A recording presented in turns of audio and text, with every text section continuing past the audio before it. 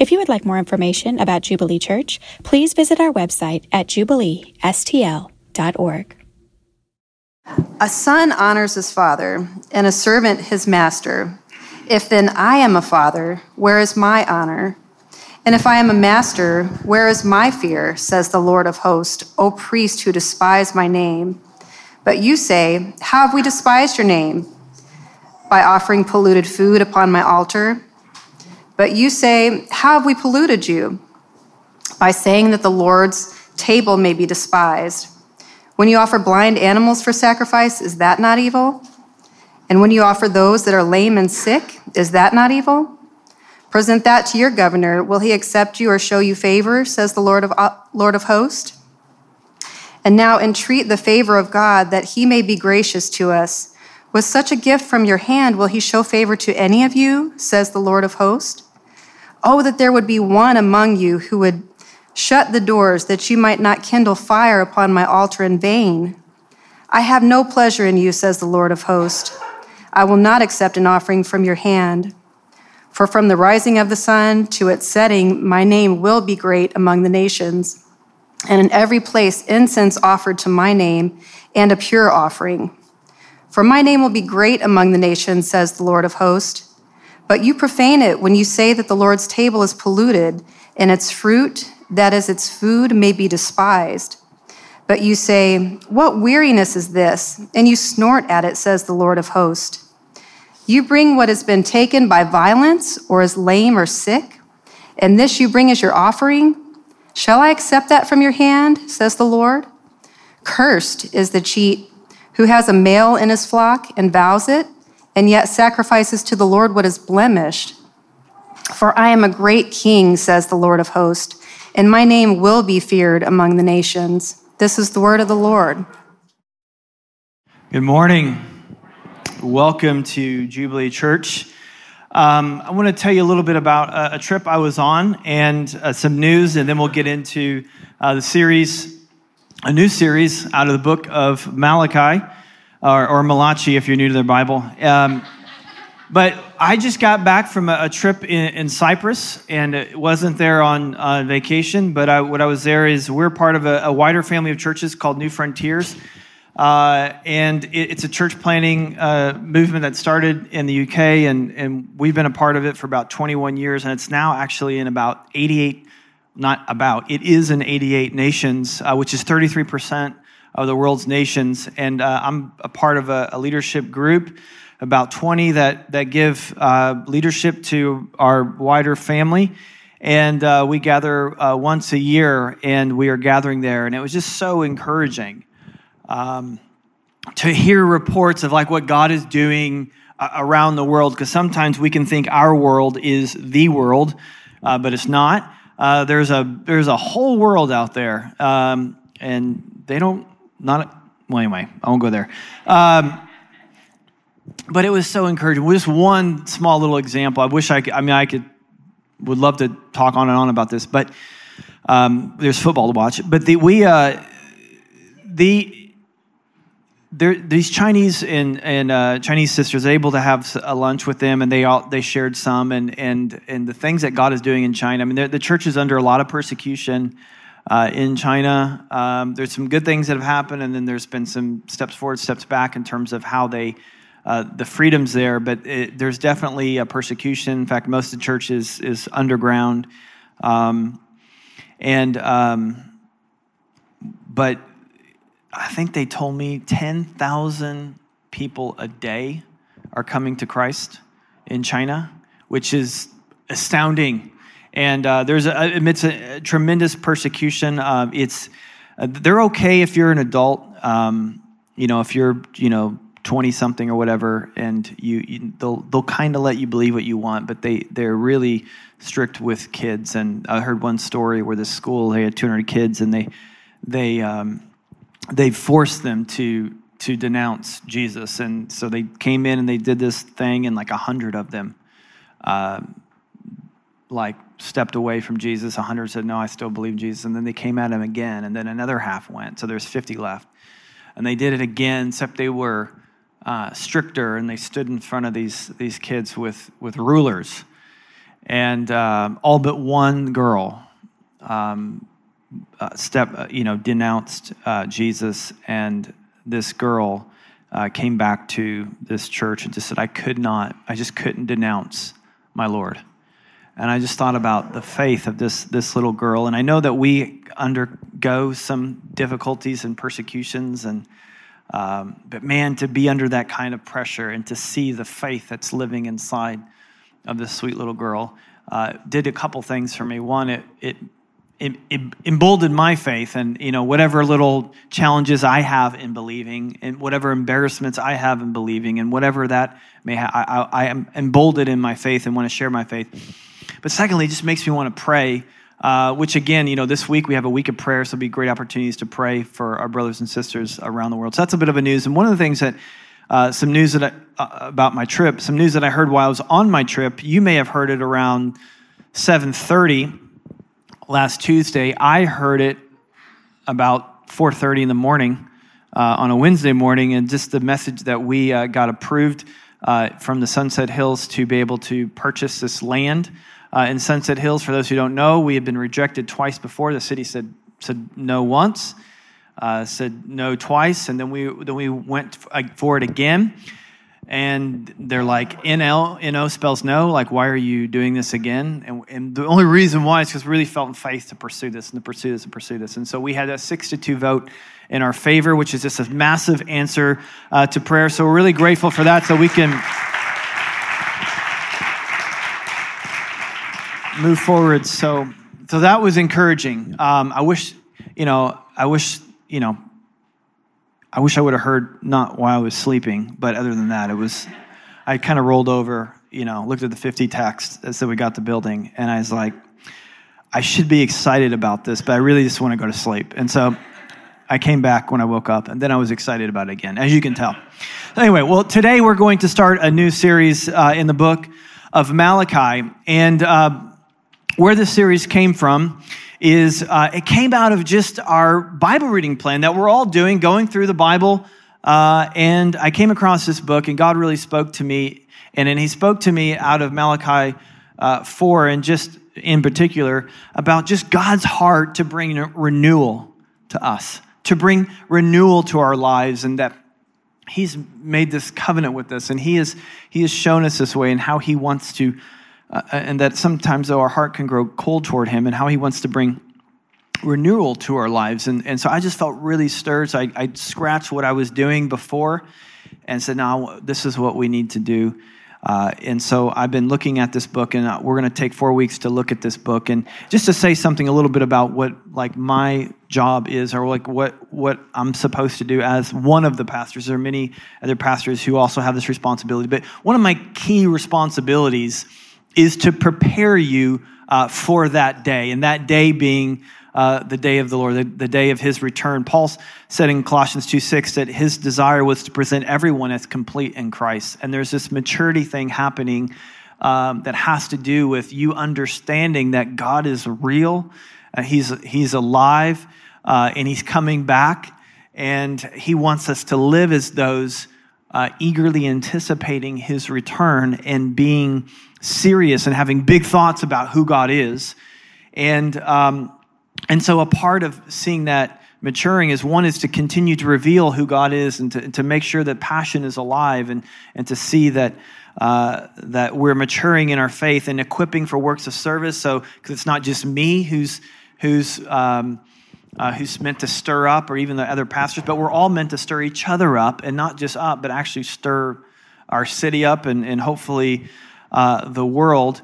And so my job isn't to, primarily not to help you have a better marriage or well-behaved kids or a hard work, a good paying but not so hard-working job, I should say, and to do well in those areas. I want you to do well in those areas. Those are important things, but they're not essential things. Essential things is a condition of your heart, to be able to remove idols, to remove apathy and barriers that would get in the way of you seeing Jesus for who He is. And that result of passion for Him is meant to move you to be upwardly motivated as well as outwardly motivated to do something in the world. And when you get a bunch of people in a community who are excited about their faith. They're passionate about Jesus, and they're passionate about what Jesus wants to do through them. There's some exciting things that can happen. Church life gets really exciting, and they begin to experience renewal. And this kind of renewal is what Malachi is meant to be bringing from God to these people so that they could experience the life of God again. And when you first come to Christ, let me show you something. When you first come to Christ, you experience something called regeneration. Regeneration is the first work of the Spirit in your life. It's when you become aware of your sin and your need for God. It's where repentance happens. It's that moment that Paul says that you become a new creation. There's that language, being born again. What does that mean? Well, it's being born of the Spirit. You're born again of the Spirit. It's a regeneration. God changes. He removes your heart of stone and gives you a pumping heart of flesh. There's a regeneration work. That moves to a restoration work in your life. This is when God begins to restore the things in your life that sin took from you. Because of the fall, we lose things.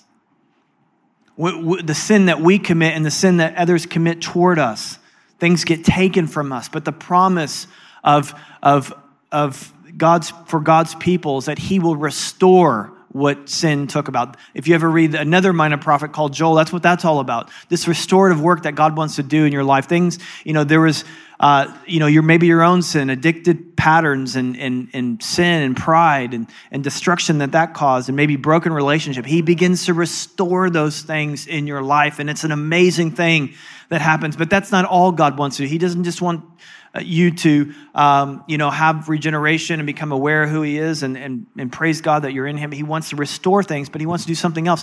He wants you to experience personal reformation. And this is where you begin to realize that you've got some growing to do.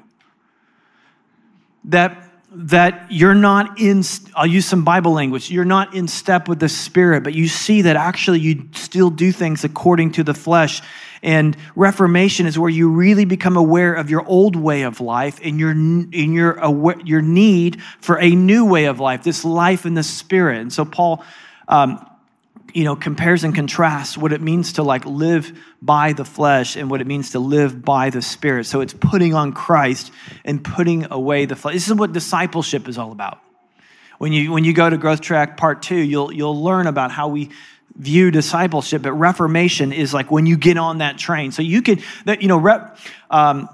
experience regeneration and restoration, and that makes a great testimony. We want to put a mic in front of your hands, in front of your face. Sorry. We're going to put it in your hands, front of you, whatever. You get it. It's a long day. I'm still jet lagged. So it's like, this is what, regeneration is, I didn't know I needed God, and God awoke in my soul. And now that I've found God, there's restoration. He's doing some things. And many of you have that testimony, but what you may not have experienced yet is reformation. You may not engage discipleship. This is where you're pushing into service. You're pushing into community. You're pushing into His Word. You're seeking to have to again put away the flesh and walk in step with the Spirit. But here's what I want to talk about now: is renewal. Renewal is when an entire community is experiencing restoration and reformation on a personal level, and there's real energy in the church, not just human momentum, but legitimate work of God is happening, and church life is exciting, and things are being renewed, and there's passion, and there's energy. It's what God is doing amongst us. And as I look back over the past 10, 20 years as I followed Jesus, I've seen a couple, let's say, renewal in churches. One is a theological renewal where people begin to be awakened to the idea of grace, that, following Jesus isn't about obeying these rules, but it's about what He's done for us. It's not about what we've done, but about what He's done. And there's a renewal. There's been theological renewals. There's been a renewal around mission. Up until about 20 years ago, people didn't really talk about planting churches and starting new churches. And over the past 10 years, especially, there's been a church planting renewal. And I'm seeing in our community, our 4 locations, like spring buds of renewal. I'm seeing, people coming to Christ and God restoring things and great testimonies and people getting serious and growing in what it means to live this life in the Spirit, beginning to see the beginning stages of renewal, but really felt like God wanted to press upon us. And really, so as I read Malachi, I say, this is a message that we need to hear, and God wants us to experience renewal. Actually, God wants us to experience more than renewal. I almost didn't know if I should share this, but because I'm not going to talk about it. But revival. Revival is just a sovereign act of God that's bigger than an individual. It's actually bigger than a church. It's something he just moves upon a city or region. And I've not experienced that in my lifetime. I long for it. I pray for it. I want it to happen. God does things in a day that could take 20 years. God does things he just does that, and he just moves, and this is out of our control, and we can pray for it, but it's something that God does, and we should pray for it, and you can read about that in history. We want revival. But what this series is about pursuing renewal. And Malachi mentions 4 things, 4 barriers that get in the way to us experiencing renewal that I want to talk about. He lists, in fact, if you have an NIV, the titles that he puts in there, the barriers he puts, that's where I got these titles. So that's where I got them from. First one is careless worship. The first barrier is careless worship, which we'll talk about today. Next week, we'll talk about broken relationship. These are barriers that can get in the way of you experiencing renewal. Careless worship, broken relationship. Thirdly, apathy toward injustice. Apathy toward injustice. And if you're like, that doesn't sound very interesting, well, then I'm talking to you. So unless you want, never mind, I won't say it. You should be at that one unless you're indicting. Anyway, never mind, sorry. Finally, withholding the tithe. He talks about withholding the tithe, and I'll explain why he says that. So 4 things that barriers to renewal: careless worship, broken relationship, apathy toward injustice, withholding the tithe. So let's talk about these things. Well, actually, let me say this. These are 4 things, and I'm just going to say that I believe that one of these 4, or maybe more than one of these 4, and perhaps all these 4, is preventing you specifically from experiencing personal renewal. And my hope is, and I want to invite you to do this, as one of your pastors, to open your mind, but not just open your mind, but to open your heart to this being true of you.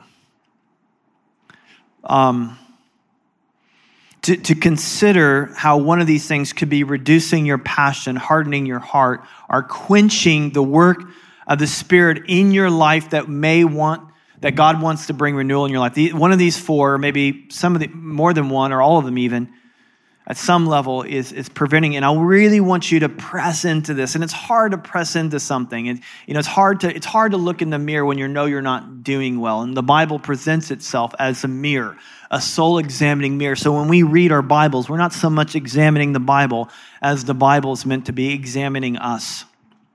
And it's never good to look in a mirror when you're not doing, it's not good to look in the mirror after Thanksgiving. You've gained weight. It's not good to. I was 20 hours in a plane. I had sweatpants. I had grease all over my t-shirt from just sitting in that chair for 20 hours and, food just going down. My hair is all messed up from sleeping. And, I did not want to look in a mirror. I knew that I didn't look. So when you know that you're not doing well, it's hard to look in a mirror. It's hard to look in a mirror. But the mirror is telling the truth, and the mirror wants to help you. God's word is truth. And God's word wants to help you. I just want to invite you to stand in front of the mirror as we go through these next 4 weeks. So we're going to talk about careless worship, and God speaks a complaint to his people, and his complaint is directed at the priest, and so you need to know that, but just so you know that the priest represented the thoughts and the desires and the actions and the attitude of the people. So in speaking to the priest, he's speaking to everyone, and his complaint was that they're bringing these lame, sick animals, missing legs, a 3-legged goat, the one that's scrawny and not producing milk.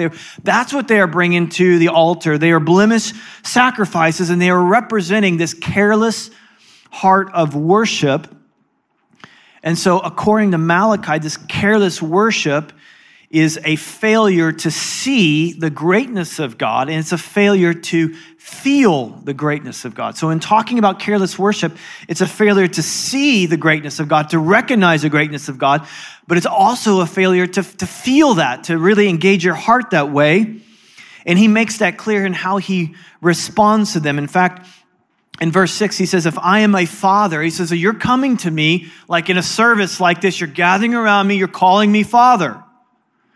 And he says back to them, if you're calling me father, like if I'm your father, like if that's how you see me, then where's my honor? He doesn't say, where's my affection? He doesn't appeal to the tenderness. I've forgiven you, I've loved you, I've been gentle. And he doesn't say, he says, where is my honor? He wants reverence. He's looking for reverence. That commandment, the fifth commandment of the great 10 commandments, is not to love your parents. Children, they should love their parents, but the commandment is to honor your parents. Have you ever thought that way about God? That if you are in his spiritual family, if you're saying like I belong to him and he's my God, he's my father, he says to, okay, then where's my honor? Where's the reverence? Where's the awe? Where's that thing in you that thinks and feels, oh my goodness, he is great, that shows up in how you worship me? Where is that? If you're old enough, you might remember movies like Old Yeller. Anybody remember Old Yeller? Rin Tin Tin, Benji, Lassie. Anybody remember those movies? I'm sure that their library, it's, the library, it's a thing where you have this little card that you go to, and basically, these movies were about these animals that saved your life about 100 times. That's basically what these movies are. Now, the modern example of that, they replaced the animal with artificial intelligence. So like Big Hero 6. So you may have seen, anybody see Big Hero 6? It might still no. Okay. Well, yeah, see, you're probably too young because I have kids. So if you're really old or if you're, anyway, never mind. So you can imagine if you loved an animal or a robot a lot, and they saved your life.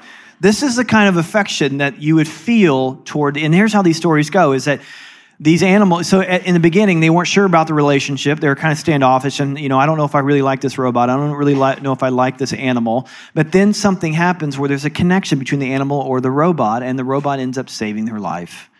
And then the person has these deep, abiding feelings and passions for this robot or this animal, and then the animal dies or the robot gets destroyed, and you cry unless you're totally heartless. Because there's this deep connection, and maybe you felt that way about an animal, or maybe you felt that way about a person, even a spouse, like or a daughter, or a son, or a parent, that this deep, abiding affection for someone that you love very much. But I doubt that you've ever been tempted to bow to your knees and worship that animal or that person. So God's saying, I don't want just I'm not looking for your affection. I'm looking for He's not saying, where's my affection? He's saying, where's your affection? Where's my honor? An indispensable element of worship is seeing and feeling the greatness and the grandeur and the majesty of God. And that's his complaint. That's leading to careless worship. How is it leading to careless worship? Well, Malachi is saying, it makes a person bored with God and excited about the world. You see, if you lose your awe and reverence for who God is, if you don't see the greatness of God, what you end up doing is you end up falling in love with your own shadow. And what I mean by that is you start pursuing short-lived pleasures and, a career or money or a relationship.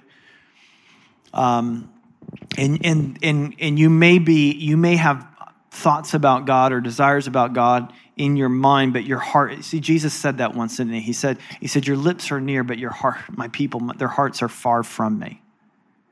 And you can get into that place.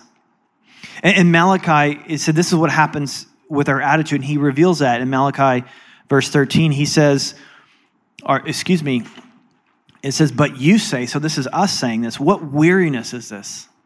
So when you lose your reverence for God, you begin to become bored with God and bored with worship and bored with who he is and bored with what he's doing on earth. And so you say, man, this is a drag. This is weariness. And it says, and you snort at it, says the Lord. In other words, you're bored with God. So Sunday comes around, you're like, well, I guess I better go. Now, you may not say that, but you feel that. I guess I better go. Seems like the right thing to do. I don't want God to be mad at me. I mean, I'm in enough trouble as it is.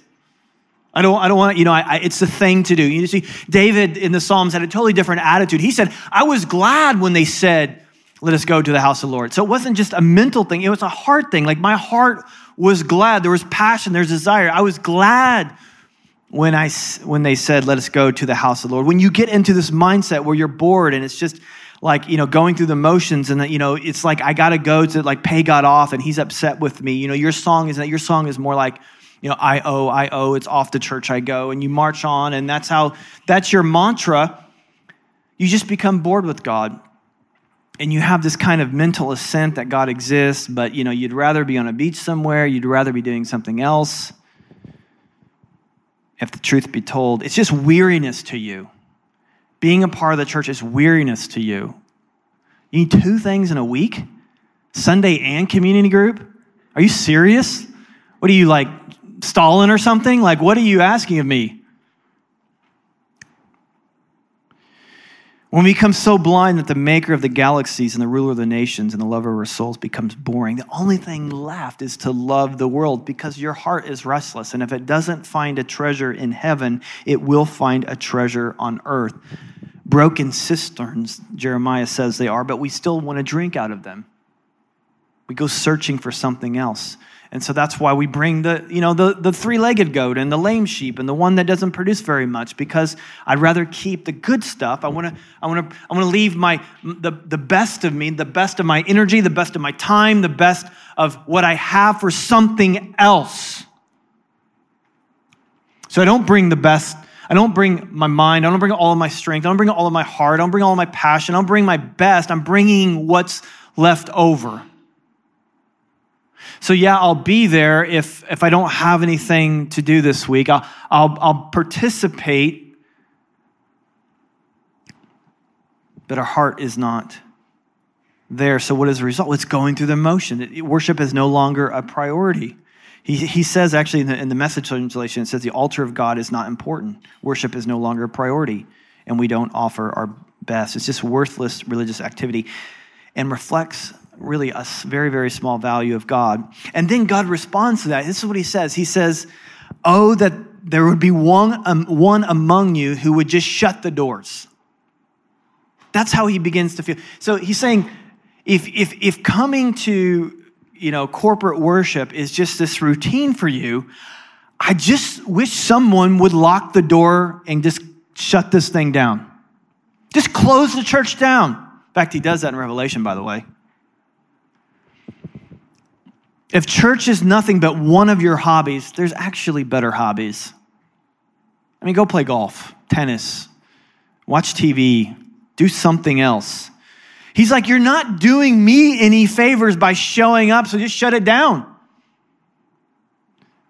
That you might not kindle fire upon my altar in vain. Now that phrase "in vain" packs a punch in the Hebrew. It's something it's this word hanim, which shows up a lot in the Old Testament. And there's a real close connection to how Malachi used it here and how David uses it in 2 Samuel 24:24 that I want to mention to you. It's that time where there's a plague coming in and David goes before God. He wants to go before God to offer a sacrifice. And so he goes in this town, he's looking for an animal to sacrifice. And this one guy's like, hey, David, you're the king. You take my animal, like you can have it. And this is how David responds. He says, no, I won't take it. He says, I will buy it of you for a price. I will not offer burnt offerings to the Lord my God, Hanim. Now, every English translation translates that to be, which cost me nothing. That word, honey, which cost me nothing. And that is what God is saying in verse 10. He's saying, I don't want any more offerings on my altar that cost you nothing. It doesn't cost you your energy. It doesn't cost you your mind. It doesn't cost you your strength. It doesn't cost you your priority. I'm not looking for a three-legged goat. I'm not looking for some scrawny animal. I'm not looking for leftover energy. I'm not looking for some token, hey, I guess I'll be there if I have to be there. Man, he wants your heart. Now, just to be clear, God doesn't need a bad sheep or a good sheep. He's not hungry. He's not short on cash. There's nothing that we have to offer him. I mean, this is for us. This isn't for him. I mean, because if you're looking at this from a distance, especially if your heart hasn't been regenerated, like you're still kind of on the other side of the fence, peeking into who God is, you may look at this and like God seems kind of maniacal, like praise me, praise me, praise me. Now, if a human would do that, that would be kind of, kind of needy there, pal. Like, what do you mean? Like you need praise. Like as a human being, that would be a wrong thing. But as God of the universe saying to praise me, what he's saying there, he said, there's something in me that only me can satisfy. There's something about me that is other, that is so valuable, that if you have me, you could have nothing else but have everything. But if you don't have me and have the world, you have nothing. There's something in me that's indispensable. In fact, this is kind of played out in the Psalm when David says, in Psalm 42:1, he says, as a deer pants for the water, so my soul longs for you. Now, let me just say something. The deer gives nothing to the stream. The stream isn't getting anything out of that transaction. The deer is getting something from the stream. When God says, come, he's not like, oh, thank you. Oh, I had this little itch on my back and you scratched it. Like, that's not what's going on there.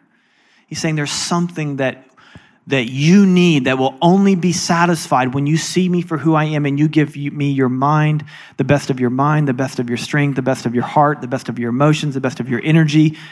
You've got to be in that place. And when you have this, there's something in your soul that gets satisfied. And if you've been around, we know that sometimes, but we don't always feel that sometimes. That's why it's great to get out like the Psalms and read the Psalms. I mean, a great one, the best one, I think, is Psalm 103. I mean, you can kind of see where David's coming from. David's like, come on, bless the Lord, O my soul. All that's within me, bless the Lord. Come on, so wake up. Don't forget any of his benefits. I mean, he's forgiven you. He's healed all your diseases. I mean, he removes your sin as far as the east is from the west. Sometimes we have to speak to our souls to wake up. And if your soul isn't woken up, if you're just coming in here with this thought yeah, I know God's the creator of the universe, you're bored of it and your passion is not in that. That's not, God's saying, look, where's my honor? Where's your heart? Where's your passion? You're just coming in here with we're coming in with a three-legged goat. We're coming in here with our sick animals. We're coming in here with not the first, but the last, not our best, but the worst. We're giving him our left. So we have to speak to our souls. And actually in speaking to our souls, we don't just speak to our own souls, we speak to the souls of others. So the heart of true worship is wanting your heart to be ignited with passion for Jesus. But actually, it's beyond that. And that's why we gather corporately. A true heart of worship wants to see that passion sustained in people around them. See, if you read on in that Psalm 103, David's not content for his own soul to bless the Lord. I mean, he's just like, bless the Lord, oh my soul. Then he's like, bless the Lord, you trees, you animals, the world, and you angels. I mean, he's just like, it's not, see, because worship is expansive in nature. Once your mind and your heart begins to be awakened to who God is, it has this that's why Jesus says, look, when he went into Jerusalem, and everyone's worshiping, and they're like, hey, could you keep these guys down? He's like, well, if I keep them down, the rocks and trees will cry out. Why? Because there's something expansive about worship. So when you get into that mode of there's this desire to have your soul renewed and impassioned in your worship, not just thinking honorable thoughts, but actually feeling and revering and giving your body energy and emotion to that, you're no longer just content for you to do this. That's why it's ridiculous that your faith could ever be private. It's like there's this passion that wells up into you where you want to see that sustained in others, and that's why we gather and worship. See, one of the things it says in the New Testament about the gathered community is not so much that we sing to God, but we actually, I know this sounds weird, we actually sing to each other, sing to one another, psalms, hymns, and spiritual songs. What's that about? Well, it's about saying, our souls get weary, our souls forget, and I need to stir myself up. But I need you to stir me up too. And I want to stir you up. And then once we stir each other up and there's like legitimate renewal going on, not just individually, but corporately, it begins to bubble over into our city and into our world. And we begin to say, bless the Lord, not just my soul and my brothers and sisters' soul, but all the earth. Bless the Lord. And so God's like, we need to come to him with not just our minds, but with our emotions, understanding that true worship is mind, body, soul, and strength. And that's what Jesus says in John 4. That passage, he goes, I desire worshipers that don't just come to a place. It's not about Jerusalem. It's not about this mountain. It's no longer about a place. It's about worshipers who will worship in truth. So they'll worship knowing right thoughts about who God is. So we want to sing right thoughts. We want to read the Bible. We want to understand with our minds who God is. We want to understand who God is. We want to worship in truth. Not truth in the chief truth being the gospel. That we stand here not because we've been good little boys and girls this week, but because of what Christ has done. So we can worship him. We want to worship in truth, but we also want to worship in spirit, not according to how our flesh feels, but how the spirit inside of us feels. And the spirit inside of you is excited about who God is. And we try to muffle that down. But we want to live, but we want to experience that personal reformation where we begin to put away thoughts of the flesh and actions of the flesh and actually live by the Spirit. And that gets expressed in how we worship. So we want to magnify God. We want to be those who say, it's better one day in your courts than 1,000 elsewhere. We want to be those people. We want to come to him thirsty, saying, God, you're the only soul, you're the only stream, you're the only source that can satisfy my soul. We come to him every week, hungry, thirsty. God, it's you. It's nothing else. It's not my job. It's not my relationship. It's not my spouse. It's not money. It's not any of those things. It's you. I need to find my fulfillment in you, not just knowing it up here, but having our hearts engaged. And we need to be around. We need to be around other people who say, come on, let's go to the house of the Lord. Let's spur each other up to loving. Do you have friends like that? You have friends who are inviting you, who are spurring you on, because I get it. Man, there's some mornings I wake up, I'm like, man, I don't want to hear another sermon, and I'm the one preaching. I get that. It's legitimate. I don't want this to turn. I realize something like this can turn very legalistic very, very quickly. So please understand, this isn't about just white knuckling it and faking it till you feel it. This is really legitimately having God do a renewing work in your heart. And not being content with going through the motions, not being content with being, another Sunday, but actually saying, no, that's not right. That's not who God is. That's not what he's done. Wake up, soul. Bless the Lord. And all that's within me, not half of me, not part of me, but all of me, bless the Lord. So how do we respond if this is you? If this is one of your barriers to renewal? And I think if we're being honest, I think all of us at some level experience this. If not all the time, at least part of the time. Well, he says to get on your knees and pray for grace. That God, to get on our knees and pray that God would be gracious to us, which is to repent. And repentance is a great word. Peter says in Acts 3 to repent. so that times of refreshing may come, times of renewal, that we turn away from not just wrong thinking and even wrong actions, but you guys need to hear this. We need to hear this. But wrong feeling, wrong attitudes, wrong posture toward this God. Not that you just did, you told a lie this week, so you need to repent. But no, it's like, okay, wait a minute. My soul's kind of sleepy toward God is. That doesn't seem right.